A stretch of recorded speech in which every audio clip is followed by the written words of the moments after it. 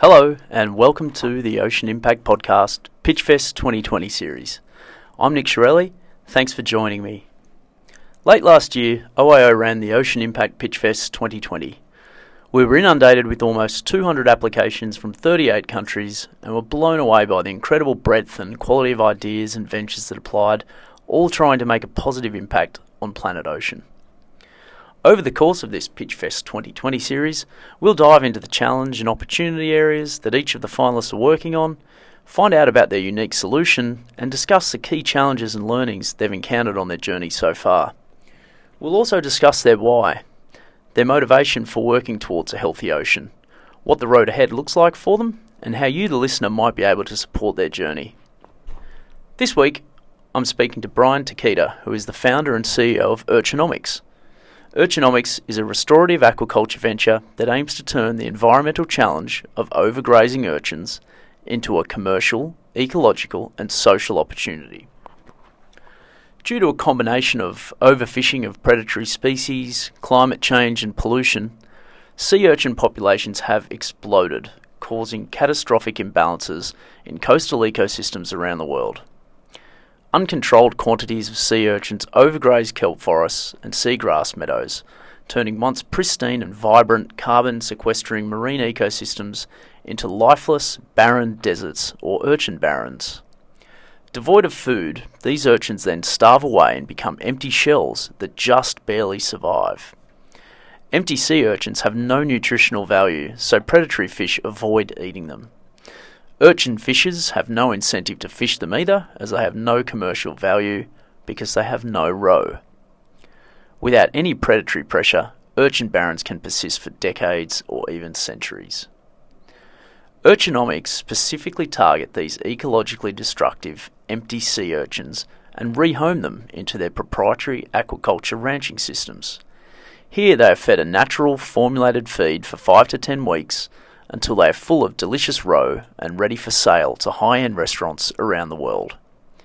As a result of removing the empty sea urchins from the barrens, Urchinomics help kelp forests recover to their original majesty, bringing marine biodiversity and biomass back to coastal ecosystems. The restoration also contributes to carbon sequestration, as well as reducing the effects of coastal erosion and localised ocean acidification. I hope you enjoy this discussion with Brian Takeda on the Ocean Impact Podcast, Pitchfest 2020 series.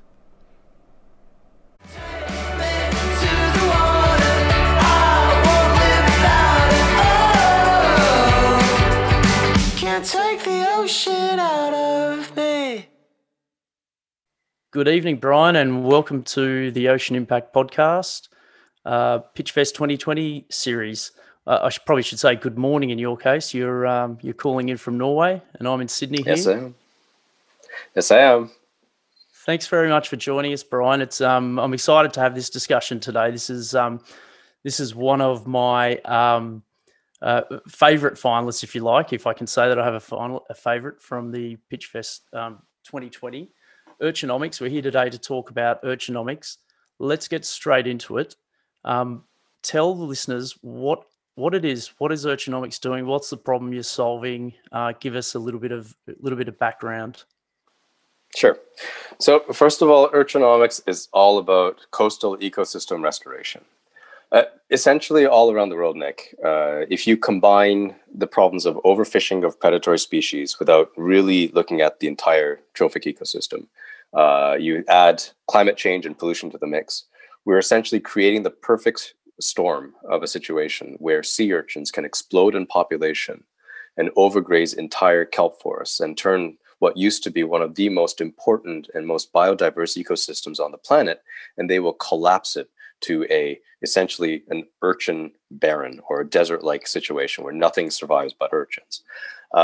For us Japanese, having lots of urchins you'd think would be a good thing because it's such a delicacy in the world, but the problem is that when you have too many urchins that have collapsed entire kelp forests, they have no food and they become empty and they become commercially valueless. And unfortunately, that means that predatory species don't eat them, humans don't eat them, so they'll just sit around for decades or centuries, preventing kelp forests from recovering and keeping it in a desert state. So what we do at Urchinomics is we specifically target those ecologically destructive urchins, and we take them out of the water and we rehome them in our land-based aquaculture systems. And we feed them a naturally derived formulated feed made by kelp, and we essentially convert them from an ecologically destructive animal that is preventing kelp forests from growing and turning them into premium seafood, or uni, in a matter of 6 to 12 weeks using our proprietary tech. That's amazing. So it's a seafood business and climate change mitigation. It's biodiversity, increasing biodiversity, all in the one solution.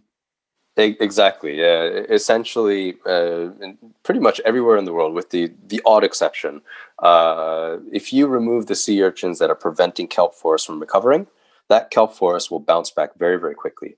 In the Nordics, where the sunlight is gone for 6 months of the year, it takes about 6 to 7 months.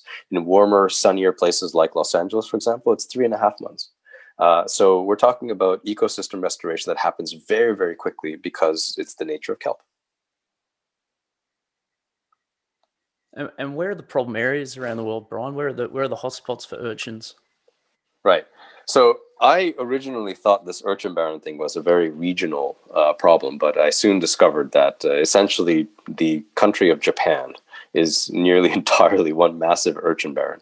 After discussing with scientists around the world, we've then learned that a good chunk of eastern Canada is one massive urchin barren. Nearly 40% of the coastline of Norway is an urchin barren. California, particularly Northern California, has lost over 90% of its kelp forests due to sea urchins. The South has lost a good chunk as well. And of course, in Australia, you have from New South Wales all the way down to Tasmania, you have massive urchin barrens developing, all because you have this overproduction of sea urchins in the sea.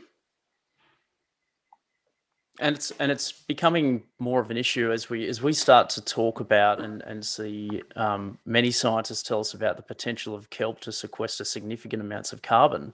It's becoming more topical, this conversation, as to well, how do we remove the urchins en masse to allow kelp regrowth to not only bring back biodiversity in an area but to mitigate significant amounts of carbon. Right, and that's exactly the challenge that we're facing, is that governments and nonprofit organizations recognize the value and importance of kelp forests, not just for carbon sequestration, but also, as you say, maintaining that biodiversity that essentially it's the nursery for our entire oceans. The problem, though, is that when the urchins take over, nobody has any economic incentive to remove them.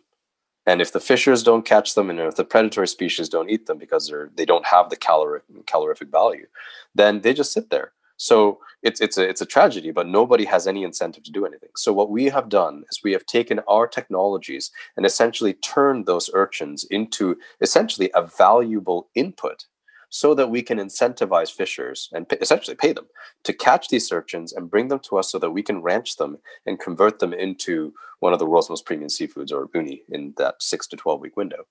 Mm. Yeah, that's what I really love about Urchinomics, Brian. This, you're starting with almost with the customer in mind. I mean, at the end of the day, your consumers in markets around the world have a taste for uni, and there's a good price that can be fetched for it. And obviously that flows right down through to the fishers that are actually incentivized properly to retrieve the urchins from the barrens. I mean, let's talk for a moment. What did solutions to the urchin barrens look like when only looked at through a conservation lens? The challenge from the conservation perspective is, at the end of the day, it goes back to economics. When you have grant funding and you have a state that's willing to put in money, the restoration works. Kelp forests rebound, fish come back. It's beautiful. But then once the funding runs out, then the urchins crowd back in again.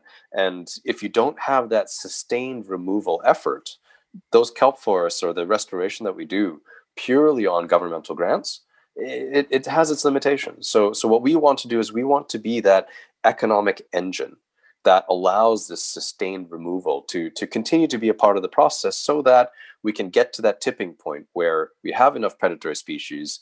The kelp forest can essentially sustain that predatory level, and we can slowly restore the kelp forest again. It's environmental sustainability, starting with a sustainable business, right? It's and a lot of traditional conservationists that take the view of minimum interventions or no interventions would be aghast at first. First mention of something like this, but you know what? It really speaks to a different mindset around this, a new mindset where business really can be a driver of environmental impact. Absolutely. So if we had no impact on nature, and there was no anthropogenic effects on the oceans, fine. I buy that argument. Okay, leave it alone. It'll be fine. But we affect the oceans so much. We need to take corrective measures. And so our approach, again, is based entirely on the science. So we work with the local scientists who understand the ecosystems, who tell us, okay, this stuff is out of balance.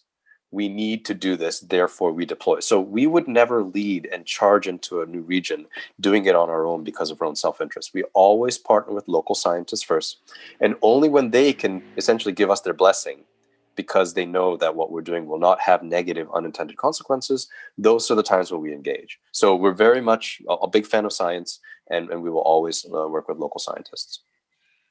Yeah, that's a good good segue into my next question. You mentioned new regions there. Tell us a little bit about what you're hoping to do in Australia. I mean, for the listeners out there, I mean, a lot of people wouldn't know this. I mean, you might be sitting in Sydney or anywhere along the southern east coast. There's a significant urchin problem right here, stretching from northern New South Wales right down to Tasmania. Tell us a little bit about your ambitions for Australia. Sure. So our commercial focus has been in Japan, Canada, and the United States, where sea urchin industries exist already. The infrastructure is there, and a lot of the things that we need to be successful are already founded there. So that's where our commercial efforts are focusing. However, we also recognize that our technologies can do a lot of good in other regions that may not have the same infrastructure in place, because the urchin industry has not been all proven out or built out before, Australia being one, Norway being the other. But essentially what we're looking to do is, while we focus our private investment in markets that have established urchin industries, we are also looking to deploy our technologies in regions like Australia and Norway, where effectively we will be opening up our IP and working with local stakeholders to essentially get this business model to establish itself in Australia. We have a program called the Urchinomics Impact program, and this is essentially a program in which we take our entire suite of IP. So whether it's the feed technology, the aquaculture systems, market access, packaging, logistics, all that jazz, we will literally make that available to our partners on the condition that any profits that come from that are reinvested back into the restoration effort. So that's the trade-off. We're not going to lose money or make money off this initiative, but we are happy to make our technology available for the sake of impact. Why are we doing that in Australia? Well, partially it's because markets like Australia, where the urchin industry is not proven yet or established yet, the economic risk of deploying private capital loans is a little bit too high right now. So we have the option of either saying, forget it, we're just going to ignore Australia and focus on the other regions. Or we could say, you know what, we don't have time to wait. So let's find another way to get the Urchinomics technology deployed in Australia so that we can generate impact. And that's the route that we're taking for Australia. So New South Wales, Victoria, Tasmania, of course, would be the three areas that we're looking at and finding ways to deploy our tech. Awesome. I love it. It's just another impact angle in the Urchinomics story. I know we're going to. Yeah, we just don't have time to wait around for private capital to be able to deploy it, and because they make a fair argument. I mean, are Australian urchins really that good? Can it justify the market prices that makes this business model work? The answer is we don't know yet. So we can either wait and try to figure it out, or we can deploy it, move, and get things going and get the ecological impact. And we chose the latter. And there's probably something to say there as well about making sure that you only bite off as much as you can chew at any one time, like any sort of startup, right? You guys are mostly operating in the Northern Hemisphere, where down here on the other side of the world, it's, it's logistically, it's difficult to be here or impossible. Then you've got to find the right partners. There's the science side, there's policy regulation. There's so many different angles to this. So, I mean, really, I can see that it makes complete sense to, try and deploy your impact model here and attract partners to the issue rather than go out and find those partners yourself. I mean, you're almost asking them to come and find you. Right. In 2016, 2017, we tried ourselves to establish something in Tassie, and to your point, there were just too many challenges and too many local nuances that we just did not have the capacity or the understanding to handle. So we're thinking that this approach, the impact model, where we work with nonprofits, philanthropists, impact investors, local stakeholders, the abalone fisheries that already have a bounty on the urchins, essentially everyone that wants to see the kelp forests restore, we're open to collaborating with. And we recognize that, each country's, each region's different. So we're open to kind of, twist and adjust to the local realities. We just want to see impact, because I just feel it is wrong, really, that when we know that we have the technology to potentially do so much good, and out of pure greed we decide not to make it available, that doesn't sound right. The commercial investors will pursue our opportunities in Japan, Canada, and the US. It's the more marginal regions that we need to find another way, as opposed to just waiting for the commercial investors. I've got a saying that I find myself using a little bit, where in this ocean impact space, where we identify people that can help us on our journey. And I quite often hear myself saying to Tim, this or that person they have a moral obligation to help us based on the skill and background that they have and alignment of mission and so forth. And yeah, I love hearing that from you. It's wrong not to do it. You're right. Moral obligation. I think that's a very strong driver, not just for myself, but for my team. And I think that's why they spend that extra hours in the day just to try to keep on pushing, because we just don't have time. It's the right thing to do. Brian, let's just a slight change of tack. Let's go back a little bit and sort of talk a little bit about your why. Can you explain, where did the idea for Urchinomics come from? Where was the absolute genesis of the idea, and why did you decide to tackle this specific problem? Sure. So the origins or the genesis of Urchinomics was actually the 2011 tsunami. We had an opportunity to meet tsunami-affected fishers the following year after the tsunami, and they told us some incredibly heart-wrenching stories. But what really affected me was that it wasn't the rebuilding of their homes or their businesses or their boats that was the issue, because the insurance took care of that. The problem was that when they went out fishing again, they couldn't catch anything, because the sea urchins, by that time, the predatory species were all washed away by the tsunami, and the urchins had essentially an unlimited opportunity to reproduce. In northeastern Japan, the urchin population increased 7-fold within 1 to 2 years, and they completely obliterated one of the most productive fishing grounds in the country. And this happened in such a short period of time. That's when I realized, well, wait a minute, we have a lot of the tech here in Norway to probably convert those urchins that are a pain in the butt and turn them into premium product. Let's see if we can make it work. And that's kind of how we started testing the concept and getting it to a commercial venture. So that was the genesis. But it was the collaboration with the scientists that made me realize how big this problem was. Essentially, if you think of any industrial fishing country, you can pretty much guarantee that in their territorial waters, they will have urchin barons. So it's just that most countries don't have the financial resources to study their benthic ecosystems, with the exception of countries like Norway that's pretty wealthy. But when they look under it, they've lost 40% of their kelp forests. And do you think that, because I mean, people have been looking at this problem from a science and a conservation perspective for a long time. I mean, in a nutshell, is starting with a market and building a sustainable business, starting from that point of view, that's really the point of difference for Urchinomics and why you're so well placed.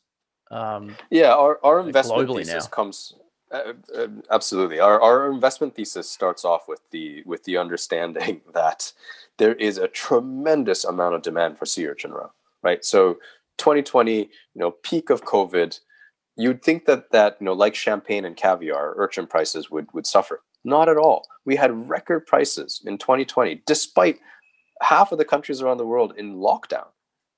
But that's just how much demand there is for sea urchin roe, and that trend doesn't look like it's going to be changing. So if we can then take that near endless demand for sea urchin roe and combine it with the near endless supply of empty sea urchins, but using technology to make those urchins fattened up and commercially transactionable, that is where I think the potential is that it's a very simple economics 101 lesson, but that's where the technology comes in, and it makes that market transact. And Brian, have you started to see, or do you consider that in the future there might actually be a price premium achieved on some of your roe by telling the story about the additional biodiversity and climate mitigation impact? We're already seeing the price premium, but this is before we talk about the ecological benefits. For example, in our pilot sales that we've done in Japan, we have consistently achieved parity, if not greater, prices in the market. And that has more to do with the basic supply chain. We are able to supply sea urchin roe all year round when everyone else does not have supply. So naturally, we're able to put our prices higher, and the market is still willing to pay for it. So in Japan, the urchin season is between May and maybe July, August. It's very limited. But with our ranching approach, we can take all these barren urchins and keep on bringing it into the market, stable price, stable supply. And so we're already getting the premium. My hope is that as our story gets communicated into the market, we will not only get that premium, but we will have consumers actively choosing to pay that premium and buying these urchins so that they can be part of the restoration effort. Yeah, I mean, to me, it just seems really powerful to me, particularly when you can. I mean, look, an urchin taken from anywhere, in theory, has an impact on biodiversity, a positive impact on biodiversity, and obviously climate mitigation.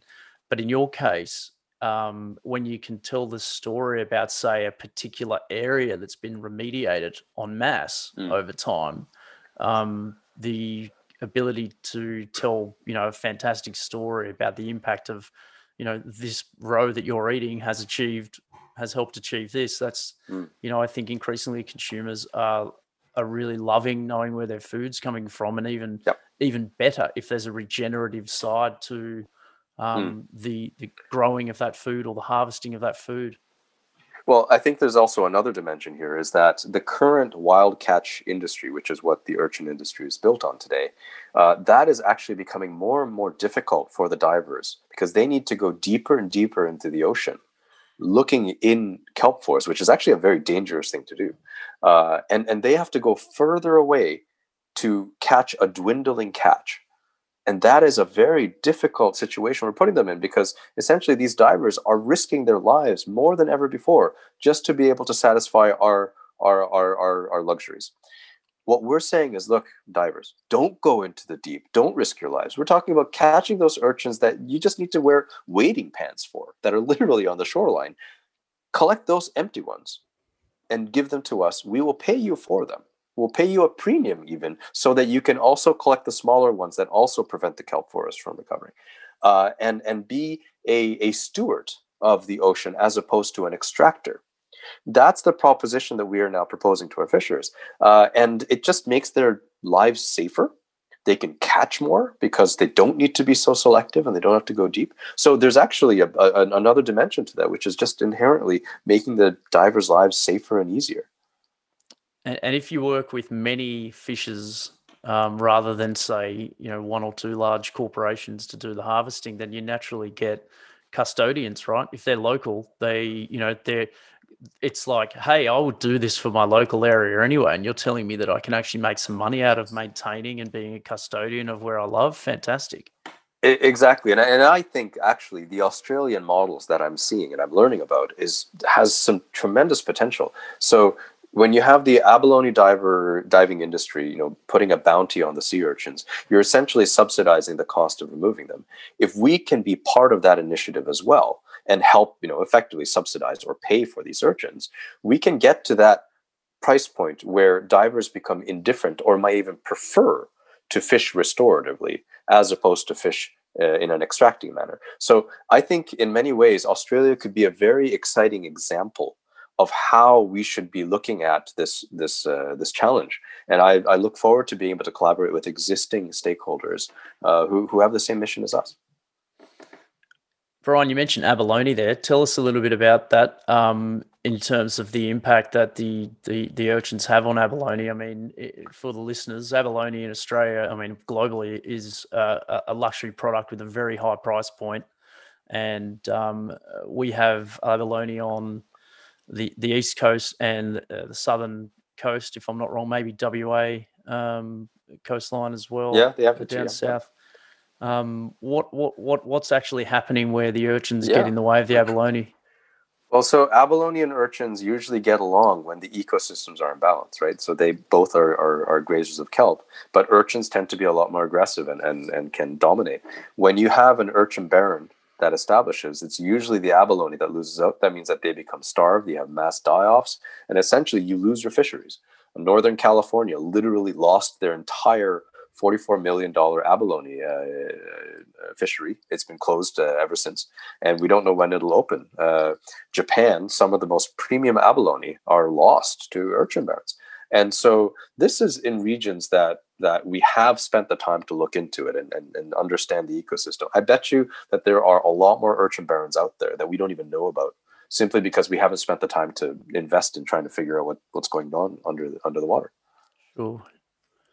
Brian, what about your personal connection to the ocean? Have you always been an ocean person? What's your ocean story? You know what? I wish I had a beautiful ocean story like I've heard in other podcasts, but I don't. I was born in a landlocked prefecture in Japan, and I've always been. I can't stand more than 10 minutes on a boat without retching over the side. So I am the farthest away from the ocean. But it's the cold hard facts, right?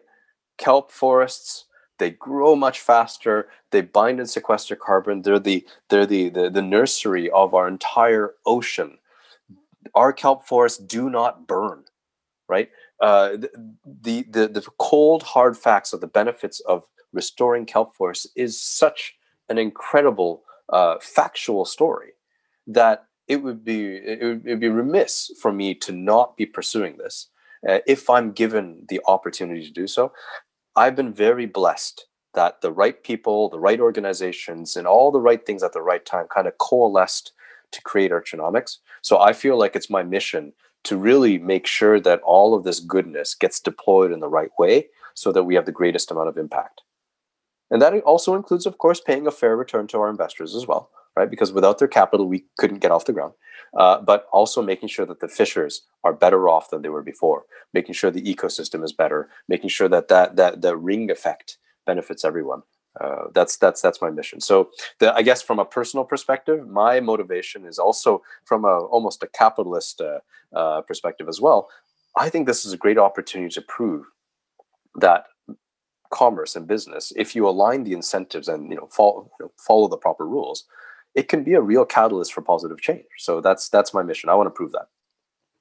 Absolutely, and I'm glad you're pursuing it. You said a moment ago that you've been blessed, but I'm sure there's a level of modesty in there as well, Brian. You make your own luck and you take advantage of opportunities as they come up, and you've put yourself in front of those opportunities, I'm sure. Another comment you made about being landlocked is fantastic also, because quite often one of the things that I find myself doing is telling people what ocean impact is. So we say, oh, we're Ocean Impact Organization. They say, well, what's ocean impact? Is that working with industries and businesses on the ocean? And I say, well, sort of, but not really. No, it's more about businesses that can have a positive impact on the ocean. And that impact, a lot of the time, the more impact can come the further upstream and further away from saltwater you are. So in your case, being landlocked, no barrier at all. And look, we need people that aren't necessarily in and around the ocean all the time to understand its importance and the interconnectedness of the earth and terrestrial land to the ocean and its impact on all of us. I mean, it's the air that we breathe. It doesn't get any more fundamental than that. It's the air that we breathe. If you like breathing, you love the ocean. Oh, fair enough. I couldn't agree with you more. Okay. So look, we've heard about Urchinomics from a technical point of view. We understand the problem of urchins. We understand how you're tackling it. Let's spend a few minutes talking about some of the achievements that you're most proud of in the business's journey, and possibly some of the key challenges at the same time that you've encountered along the way.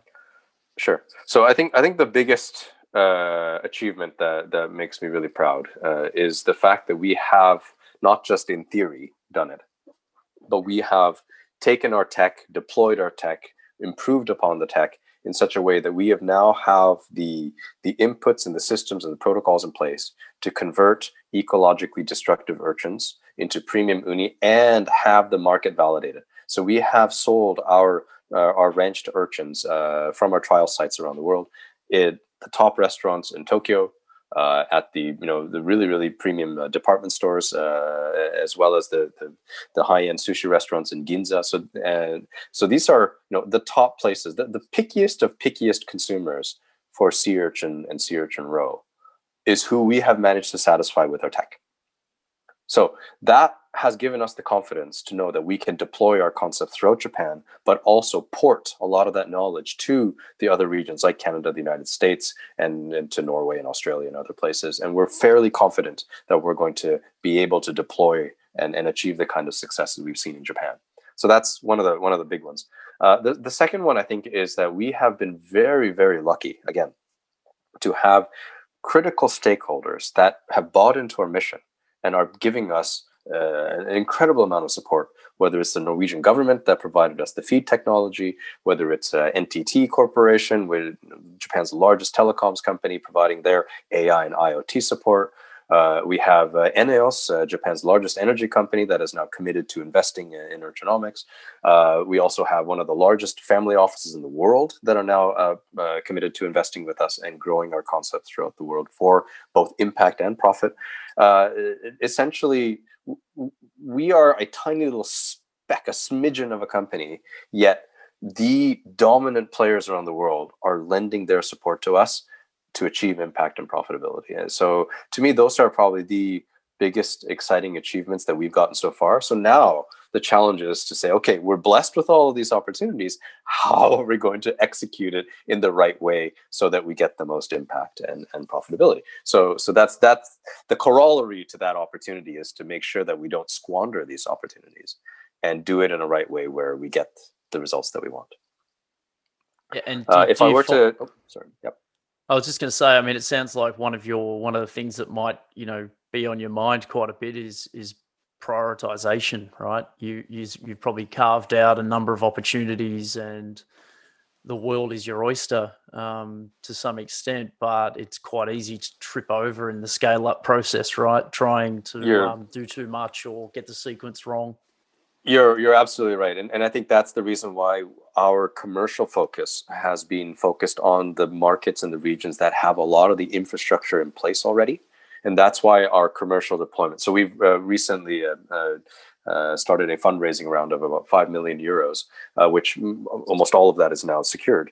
And the whole purpose of that was really to not only build the one commercial site that we already have under construction, but build multiple sites, make sure that we can do things at a certain scale so that we have the confidence to flip the switch and really build out further. So, that's where our focus is going to be, primarily in Japan and a little bit in Canada and the United States, and hopefully also Europe as well. But while our commercial efforts are focusing there, we want to make sure that our tech is available, and we are working on some of the other more longer term, let's face it, more challenging regions, like the Australias and the Norways of the world, or in the Chiles, so that we're not doing things sequentially and losing time. And what's great is that I have the stakeholders and investors who are saying, look, we get it. We understand that from a purely commercial perspective, we really should pursue sequentially A, B, C, D, E. But they're saying, look, we get it. We have to fast track some of these other places for impact, and they're letting me do it. So I think that's the biggest thing, is that I have stakeholders and funders that are allowing me to see the bigger picture as opposed to just the bottom line. That's so important, isn't it? I mean, I often use the term patient capital, and that doesn't necessarily have to refer to equity funding all the time, but or patient investors, and they could be philanthropists or they could be equity investors. But if you have an impact mission and it's going to take time, then you can quickly screw it up from day one by getting the wrong people on board. If there's not alignment there and you don't know that they have the patience to stay the distance and to see that impact out, and it's a difficult thing to do, right? When you're talking to investors early on, they'll tell you all sorts of things, and you need to take a few meetings to really get to understand that there is true alignment here, and I am going to be able to run this race the way that we want. Yeah, you're spot on. I mean, we have turned down countless traditional VCs simply because their timelines were not suiting the timelines that are required for ecosystem restoration. I mean, a kelp forest will bounce back in 3 to 6 months, but for it to be a mature kelp forest, that takes years. And if you don't have the patience for that, then we're just not the right investment. And I think that's the reason why the investment commitment by ENEOS and the big energy companies like in Japan is very relevant, because their interest is about blue carbon. So they are investing in Urchinomics because they want to see blue carbon and blue carbon credits established not just in Japan, but become a global concept, a tradable concept. And they see that a commercial venture like ours that can restore ecosystems and therefore contribute to blue carbon credits, they see that as the rationale of their investment. So, yeah, it's nice to have investors who understand what we're trying to do, and they're willing to fund it and allow me the flexibility. That's excellent, Brian. Just really quickly, a quick 101 on how the blue carbon credits would work in practice with urchins. So I think, again, Australia is a beautiful example, but I particularly think of Victoria.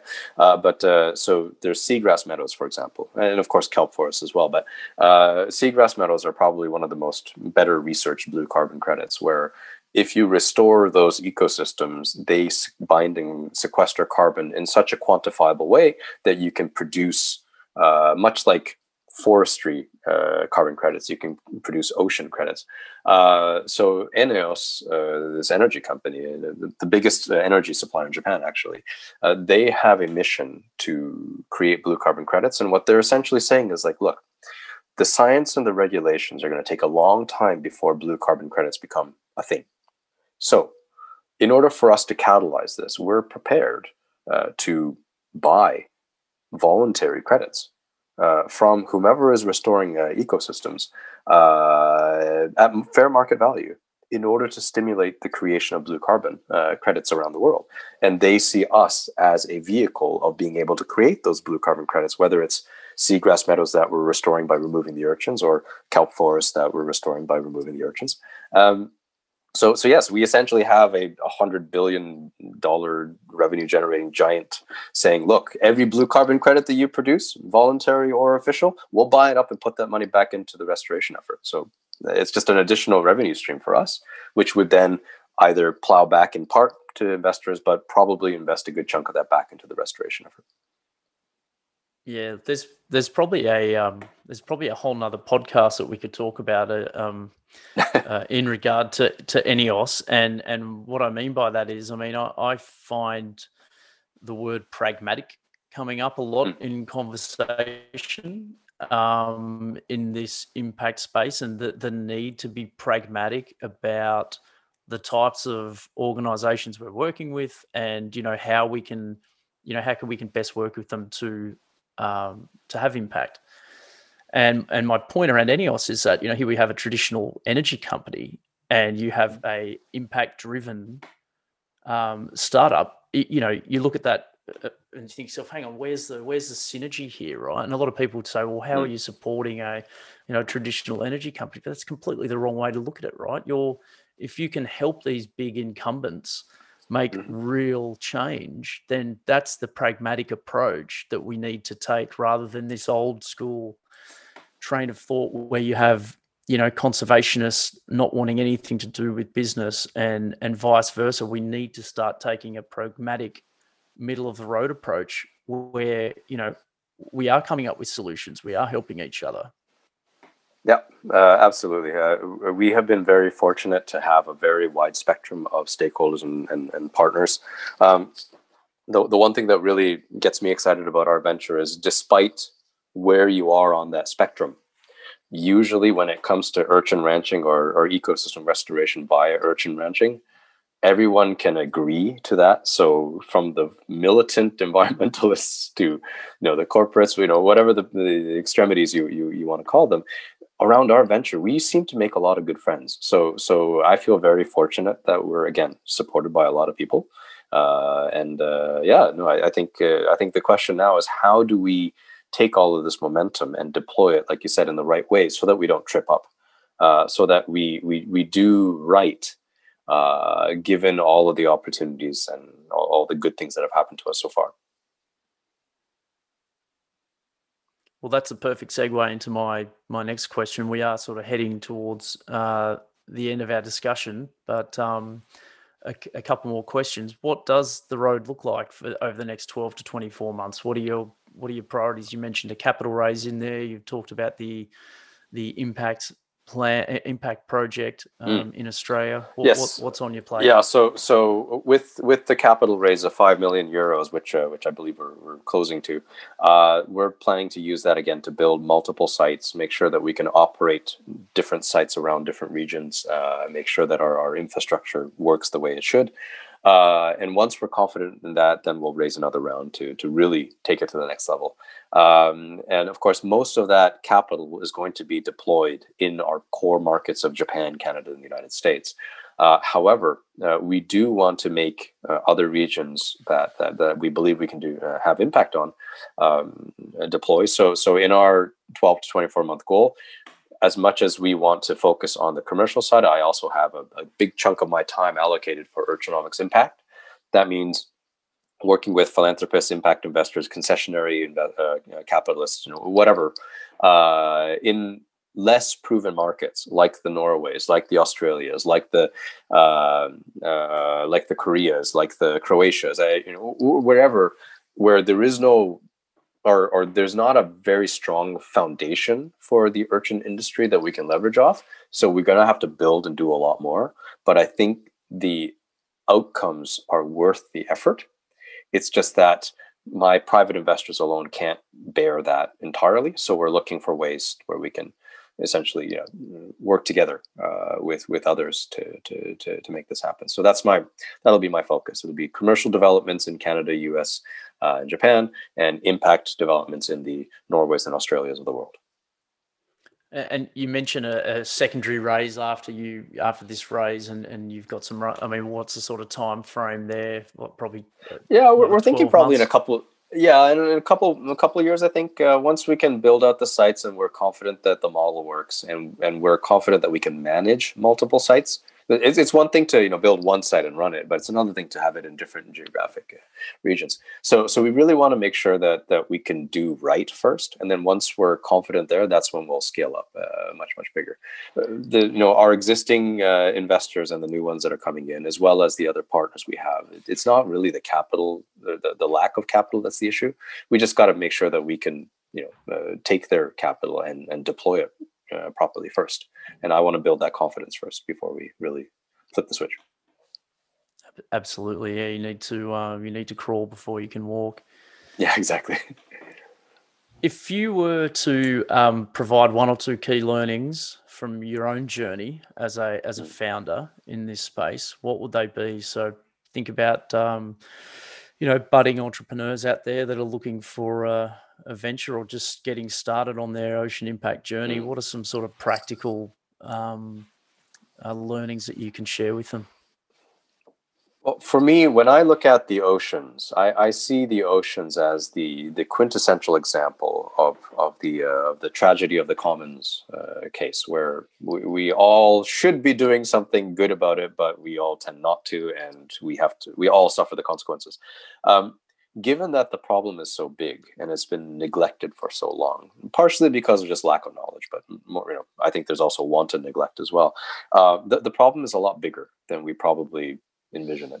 That means that an individual investor, individual entrepreneur alone probably can't tackle the whole thing. So I think what I've learned in my journey is getting to know people, building relationships, networking, finding out that we're working on a similar problem where we can help each other without blunting our own competitive positions. There are ways that we can collaborate inter-industry, intra-industry, outside of our industry bubbles, to work towards a common goal, which is a restored, healthy ocean. And I think that the key there is, let's not be shy about our ideas. Let's just talk and brainstorm and find ways that we can help each other. I think that Urchinomics benefited immensely from that. So there's no way my personal networks and relationships alone did this. It was all this person or that person who knows that person who has the right. It's all of that. So I think if we can just do more of that, we all will benefit, and at the end, the oceans will benefit as well. Absolutely. Collaboration is so key. I mean, we're running an early stage ideation program at the moment. And one of the things that I impressed upon the group last week was that, there's no better space to be operating in where you can freely reach out to people and there's a real willingness to help. So, reach out to people wherever you can. Yeah, sure.